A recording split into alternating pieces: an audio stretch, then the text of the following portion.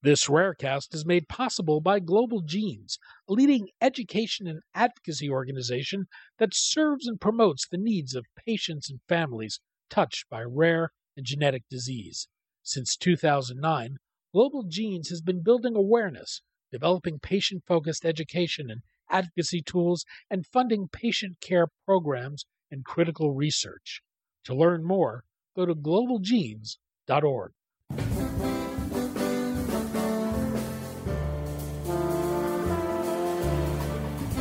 I'm Daniel Levine, and this is Rarecast.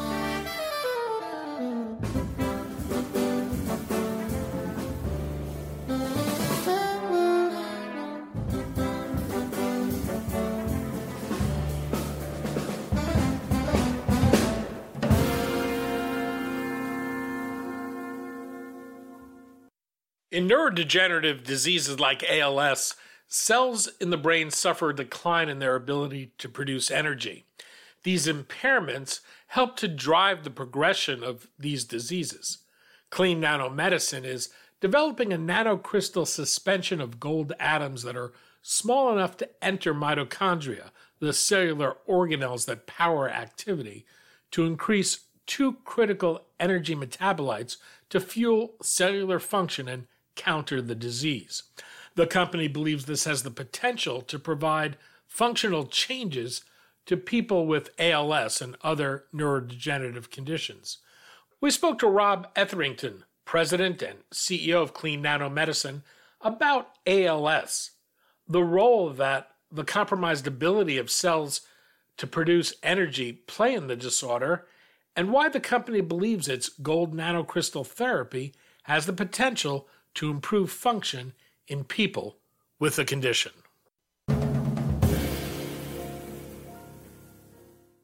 Rob, thanks for joining us. Danny, it's a pleasure to be here. Thanks for inviting me. We're going to talk about Clene Nanomedicine, nanotherapeutics, and your lead therapy designed to treat ALS and other neurodegenerative diseases. Let's start with ALS. For listeners not familiar with the condition, what is it? ALS, or amyotrophic lateral sclerosis, is a progressive neurodegenerative disease that's really affecting the way the nerve cells in our bodies talk to our brain and spinal cord. Amyotrophic basically effectively is a Greek word that means the muscle doesn't get nourishment. And when a muscle doesn't get nourishment and can't actually talk to the muscle from the brain, then we have a series of degeneration that occurs, and patients lose the ability to walk and talk and move and chew and swallow and even breathe. A remarkably devastating condition, as you and I can appreciate, because we count on our very life, our ability to move and walk and talk and eat and chew and breathe. And patients very tragically die within 3 to 5 years. Thankfully, we're in the middle of a renaissance of drug discovery in ALS. How does the condition manifest itself and progress? There's two types of ALS. Patients either can have a brainstem onset, which would manifest in their inability to start forming words or to talk or to chew or swallow. In other words, kind of a neck up compromise. Or patients could have a limb onset disease, which manifests in the ability of the body to talk to the muscles of the hands, the arms, the legs. So I might be walking or using my hands in a certain manner that I've come accustomed to for decades, and all of a sudden I start losing that ability. You mentioned patients generally have a prognosis of living 3 to 5 years after diagnosis. You mentioned also that we're in this renaissance. We've had certainly an important new ALS drug approved this year. Is there any indication that that prognosis is changing for patients today? I think it is, actually. So Lou Gehrig was first diagnosed in the 30s. When he was in his 30s. So this is the 1930s when he was in his 30s. And Lou Gehrig famously gave his name to this disease. Many people of many generations have called ALS Lou Gehrig's disease. We call it a little bit less that now. But the point I'm getting at is for decades, for 50, 60 years, there was no drug. Then there was a drug called Riluzole approved in the 80s. And then there was another drug approved in the last 20 years called Edaravone.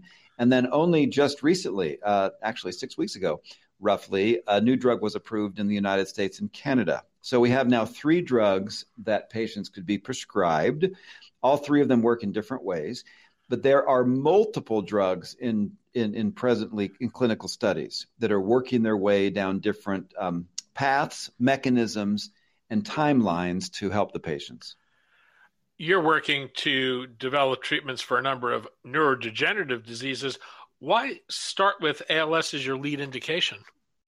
What our drug does, called CNM-Au8, it's a new pioneering drug class called nanotherapeutics, and we're actually using the asset gold to be the active ingredient in our CNM-Au8. And why that is relevant, because at nanoscale, which is to say for your listeners, super small, our drug is able to target energy metabolism. And energy metabolism is, in fact, the root problem in ALS. Certainly one of the big challenges in this disease is that the neurons that talk to our muscles require a fair amount of energy. And our drug, CNM-Au8, improves cellular energy production and its utilization. So ALS, to your question, was the perfect starting point. Clene believes that that's a commonality between several neurodegenerative conditions, including not only ALS, but Parkinson's and MS. What happens within the cell that renders its energy-producing capabilities less than full? You are exactly correct in that neurodegenerative diseases, they all share a common mechanism, and that is a decline in your brain and my brain's ability to produce energy. Now, our brains is a relatively small percentage of our body weight. In fact, only kind of 3 to 5%. Yet our brain consumes more than a quarter of the energy that you and I require every day to basically undertake all these aspects of living that we count on. Our ability to move and walk and chew and eat and swallow, as I've mentioned, is driven by the brain coordinating this massive series of tasks. And so, yes, many neuronal populations are vulnerable to energetic failure. And so Parkinson's, multiple sclerosis, ALS, and I could continue, there's many, where energetic impairments in the central nervous system in our brain is both predisposing and driving progression in these diseases. And this is a big challenge because we're living longer. So that's great that we're living longer. But as we're living longer, our brain energy potential is declining with normal aging. And if we couple this decline with normal aging with one of these neurodegenerative diseases, which happens for a whole host of reasons, then things start to go very complicated very fast. What is CNM-Au8 actually doing once it's delivered into the body? CNM-Au8 is a nanocrystal suspension of gold atoms. So when I say atoms, that is, of course, remarkably small. These crystals are so small that they can enter the mitochondria.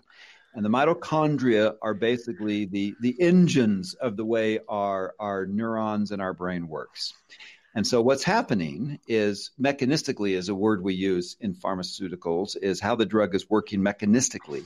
It's increasing 2 key energy metabolites called nicotinamide adenine dinucleotide, very technical, and adenosine triphosphate, very technical. Said less technically, these 2 are amongst the energy or the gas that the engines of our body, that is to say, in this case, the central nervous system, is using to drive its function.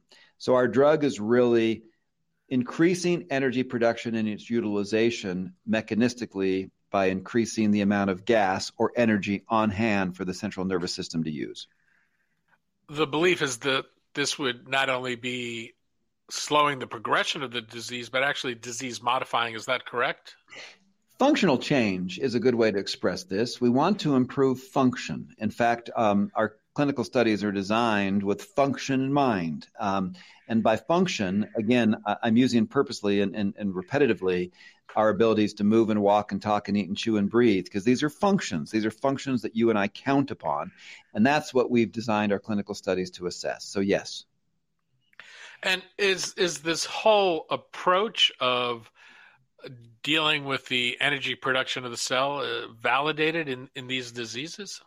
It's novel for Clene. Indeed, nobody else is really approaching this in the exact same way that we are, but in large measure because their drugs don't have the ability to pursue energy improvement to the degree that we have. So let's just maybe give you 3 headlines. So about 14 months ago, we established brain target engagement and showed that we could improve energy by patients drinking our drug orally, and then what we saw with their energy improvement in their brains. We showed that statistically significant in a phase 2 study. And then about a year ago, we had our first phase 2 data roll out in ALS, and that data showed that we demonstrated a survival benefit that was statistically significant. And then only a couple months ago, we released MS data that showed that we saw neurological improvements in people with stable relapsing MS. And the way we saw that benefit was in the way they saw their vision, the way their eye worked. What's known about the safety and efficacy of CNM-Au8 from studies that have been done to date? So we have more than 400 years of subject exposure without any identified safety signals across all 3 of these diseases, ALS, MS, and Parkinson's. In other words, we've concluded now 4 phase 2 studies.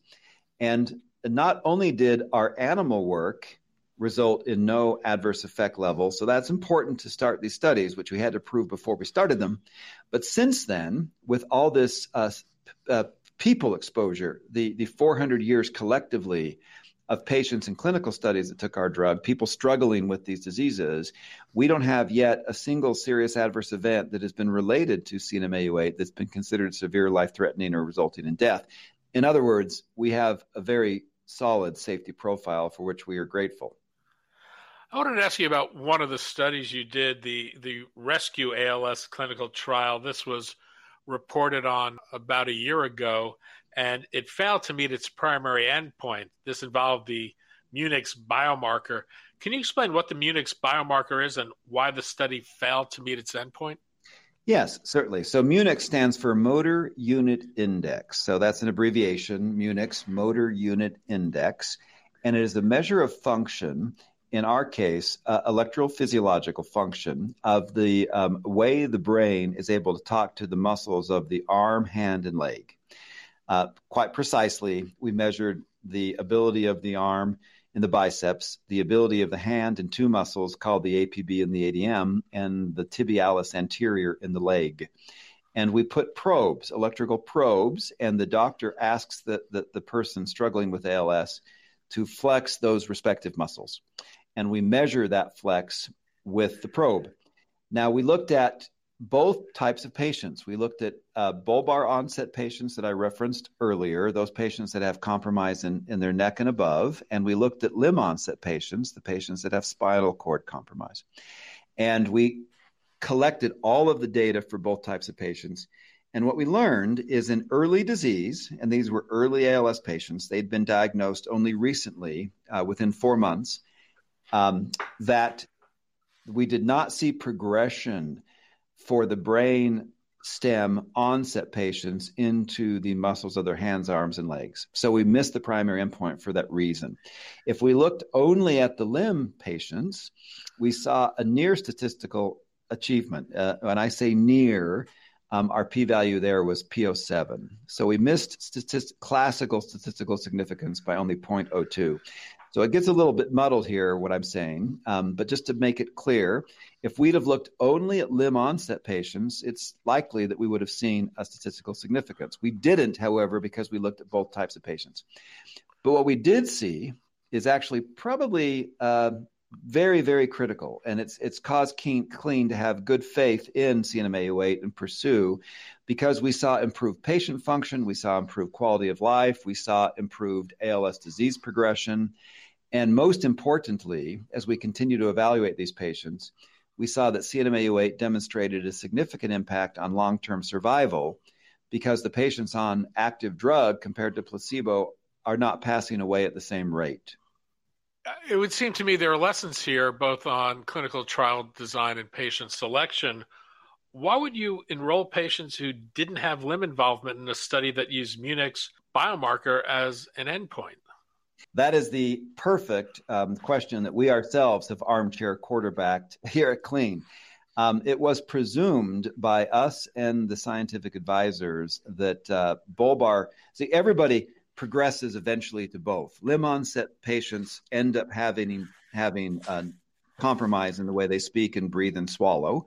And patients that start with talking compromise end up having limb compromise eventually. In other words, both type of patients translate eventually to compromise across the whole body on balance. So now what we've learned is that nobody will ever do a study using Munix in bulbar onset patients. We've now learned scientifically that was a mistake.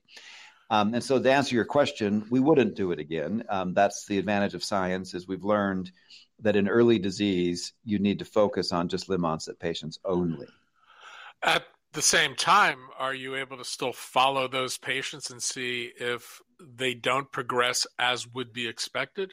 Yes, and that is actually a very important point. So our exploratory endpoints proved that it was actually useful that we looked at both types of patients, because in both types of patients, collectively, taken together, in other words, we understood that we have a survival benefit. Taken together, we understood that we have an ability to improve disease progression. That is, patients on placebo, regardless of whether they were limb or bulbar, still progressed aggressively towards either death or the need for full-time breathing support or gastrostomy tube because they could no longer eat or swallow. And our CNM-Au8 patients didn't progress at near the same rate. In fact, the p-value there was p01, which basically translates that roughly 4/5 of our CNM-Au8 patients were able to not progress into this need for gastrostomy tube, this need for a tracheostomy. So even though the primary endpoint was compromised by looking at both types of patients, the exploratory endpoint and the survival benefit has been of value because we looked at both bulbar and limb onset patients. What's the development path forward? Well, so the next study that immediately translated from rescue was the Healy study, the Harvard Healy study. And this study just read out last month. And in that respect, let's just explain what Healy is for a minute. This is the most important ALS study probably ever attempted. Multiple drugs are being compared to each other in this program. Clene was one of the first drugs chosen. There was 4 drugs chosen for the first regimens. All of these patients are matched effectively. It's a program where all of the same clinical endpoints are evaluated. Patients are randomized within a platform. It's a page that has been borrowed from the cancer pharmaceutical drug research program that enables multiple drugs to be evaluated at the same time in effectively the same manner. And it's designed to accelerate drug development for ALS. Now, CNM-Au8 in regimen C, we failed the primary endpoint here, as well as did, incidentally, the other 2 regimens that have been announced thus far, regimen A and B. But the difference with CNM-Au8 is that we saw a survival benefit again. So we saw a survival signal where 90% decreased risk of death occurred for our 30 milligram dose, which is, by the way, the same dose used in the rescue study we just were referencing. So the advantage that we have is that we now have 2 studies that show that there's a survival benefit for patients on CNM-Au8 compared to placebo. And we are evaluating the patients that continue on active drug in both programs to see if the agency, taken into account our safety, which again, as I mentioned earlier, is pretty solid, will tell us what they'd like to do with next steps. The survival benefit that Amylyx saw is in large measure what drove the approval of Amylyx's asset. And so we plan to talk to the agency, the FDA, in 2023 to basically work with them to review in the totality the survival benefit that we're seeing with our drug across 2 studies, and to see if the agency concurs that that is a worthy conversation to have. There are many other diseases where there's mitochondrial implication. The cells lose their ability to produce the energy that they should. Is there any reason to believe that your therapy might have broader application? Well, the visionary data that we released from our phase 2 multiple sclerosis study in August teaches us that it does indeed have broader application. So let's just talk about that study for just a minute. So in that case, we enrolled people struggling with MS. Though they were stable because their MS drug effectively tamped down their body's immune response, leading to no longer an attack on their nerves, they still were functionally compromised. And what we did is we evaluated their vision, we evaluated their fine motor control with their fingers and hand, we evaluated their cognitive thinking ability, and we evaluated their walk test, how well they could walk unassisted down a hallway under a stopwatch. And in those cases, the visionary study, we reported out that we demonstrated a global neurological improvement in these stable patients, despite the fact that they were already on a disease-modifying therapy. In other words, Clene's CNM-Au8 was able to improve their low contrast letter acuity, which is a medical term, which basically means using a classical eye chart, we were able to improve their ability to see under certain light conditions. The other thing we were able to, that was the primary endpoint, is under the secondary endpoint, we were able to improve their modified MS functional composite scale, which is a combined endpoint looking at the way they saw, thought, moved, and walked. And so that was pretty exciting to Clene because nobody's ever shown functional improvement on top of standard of care MS drugs. And if in a phase 3 study that is further demonstrated, that is, we can improve global function of the way they move or walk or think, then that is the market need in multiple sclerosis. It's been a difficult time to be a public biotech. You've got an $80 million market cap and are trading near a 52-week low, about 80% below your 52-week high. What's the conversation like with investors these days? Indeed, the small and mid-cap biotech companies have been under tremendous pressure in the markets. There are so many companies trading below their enterprise value, which is to say that their cash on hand is actually more than their market cap. That is not Clene's scenario, thankfully, but we've still nonetheless seen a remarkable fall in our market cap over this last year. Investors, they're worried about, I think, the biotech market generally, and we haven't seen yet a dam breaking with respect to M&A from, the big pharma companies are sitting on billions and billions and billions that they've not yet spent to increase their pipelines. So we expect that to happen at some point. It hasn't happened yet. Once it does happen, I think we'll see investor sentiment be more enthusiastic about the biotech market. Clene, though, we're focused on the primary endpoints of the data. So coming in the coming months, we are going to see continued survival data from our patients as we receive more data flow from the Healy Harvard study and more data flow from the visionary MS study. We're continuing to follow patients and assessing their function and assessing their ability to live or die.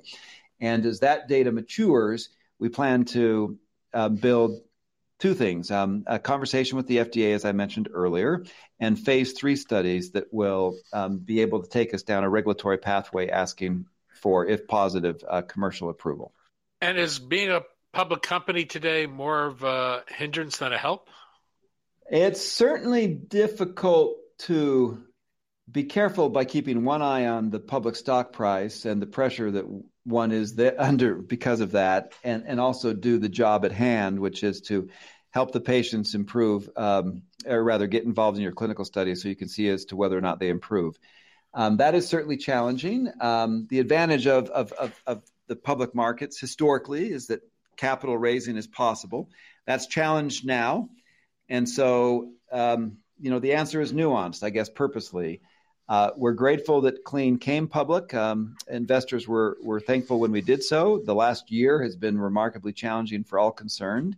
But do I expect the biotech markets to revert back and start having up cycles? I do. How far will existing cash take you, and what is the plan for raising additional capital? So as of September 30th, the last time we announced our cash on hand, we had $32 million. That capital gets us through till basically the end of the second quarter next year. So not a long runway, but enough of a runway to understand the totality of our survival signal, to see our data from our visionary study for another year of patients that have been followed in open label. And so these are catalysts that, taken together with biomarker data that we're expecting, could lead to very encouraging regulatory conversations. Indeed, just as an aside, there's one drug right now in front of the agency awaiting an agency decision in the first quarter of next year for whether or not they'll be commercially approved. Well, that drug filed an NDA. They missed their primary endpoint as well, but their subgroup analyses and their biomarker data was compelling sufficiently that the agency said, let's talk about you in an advisory committee meeting. We also saw that the recently approved Amylyx drug was able really to turn to their approval because of leaning into their survival data they saw released this last summer. So in Clene's case, we are expecting the catalyst data to arrive, including our biomarker and increased survival data over the coming months. Rob Etherington, CEO of Clene Nanomedicine. Rob, thanks so much for your time today. Thank you. It's a pleasure to talk to you, Danny.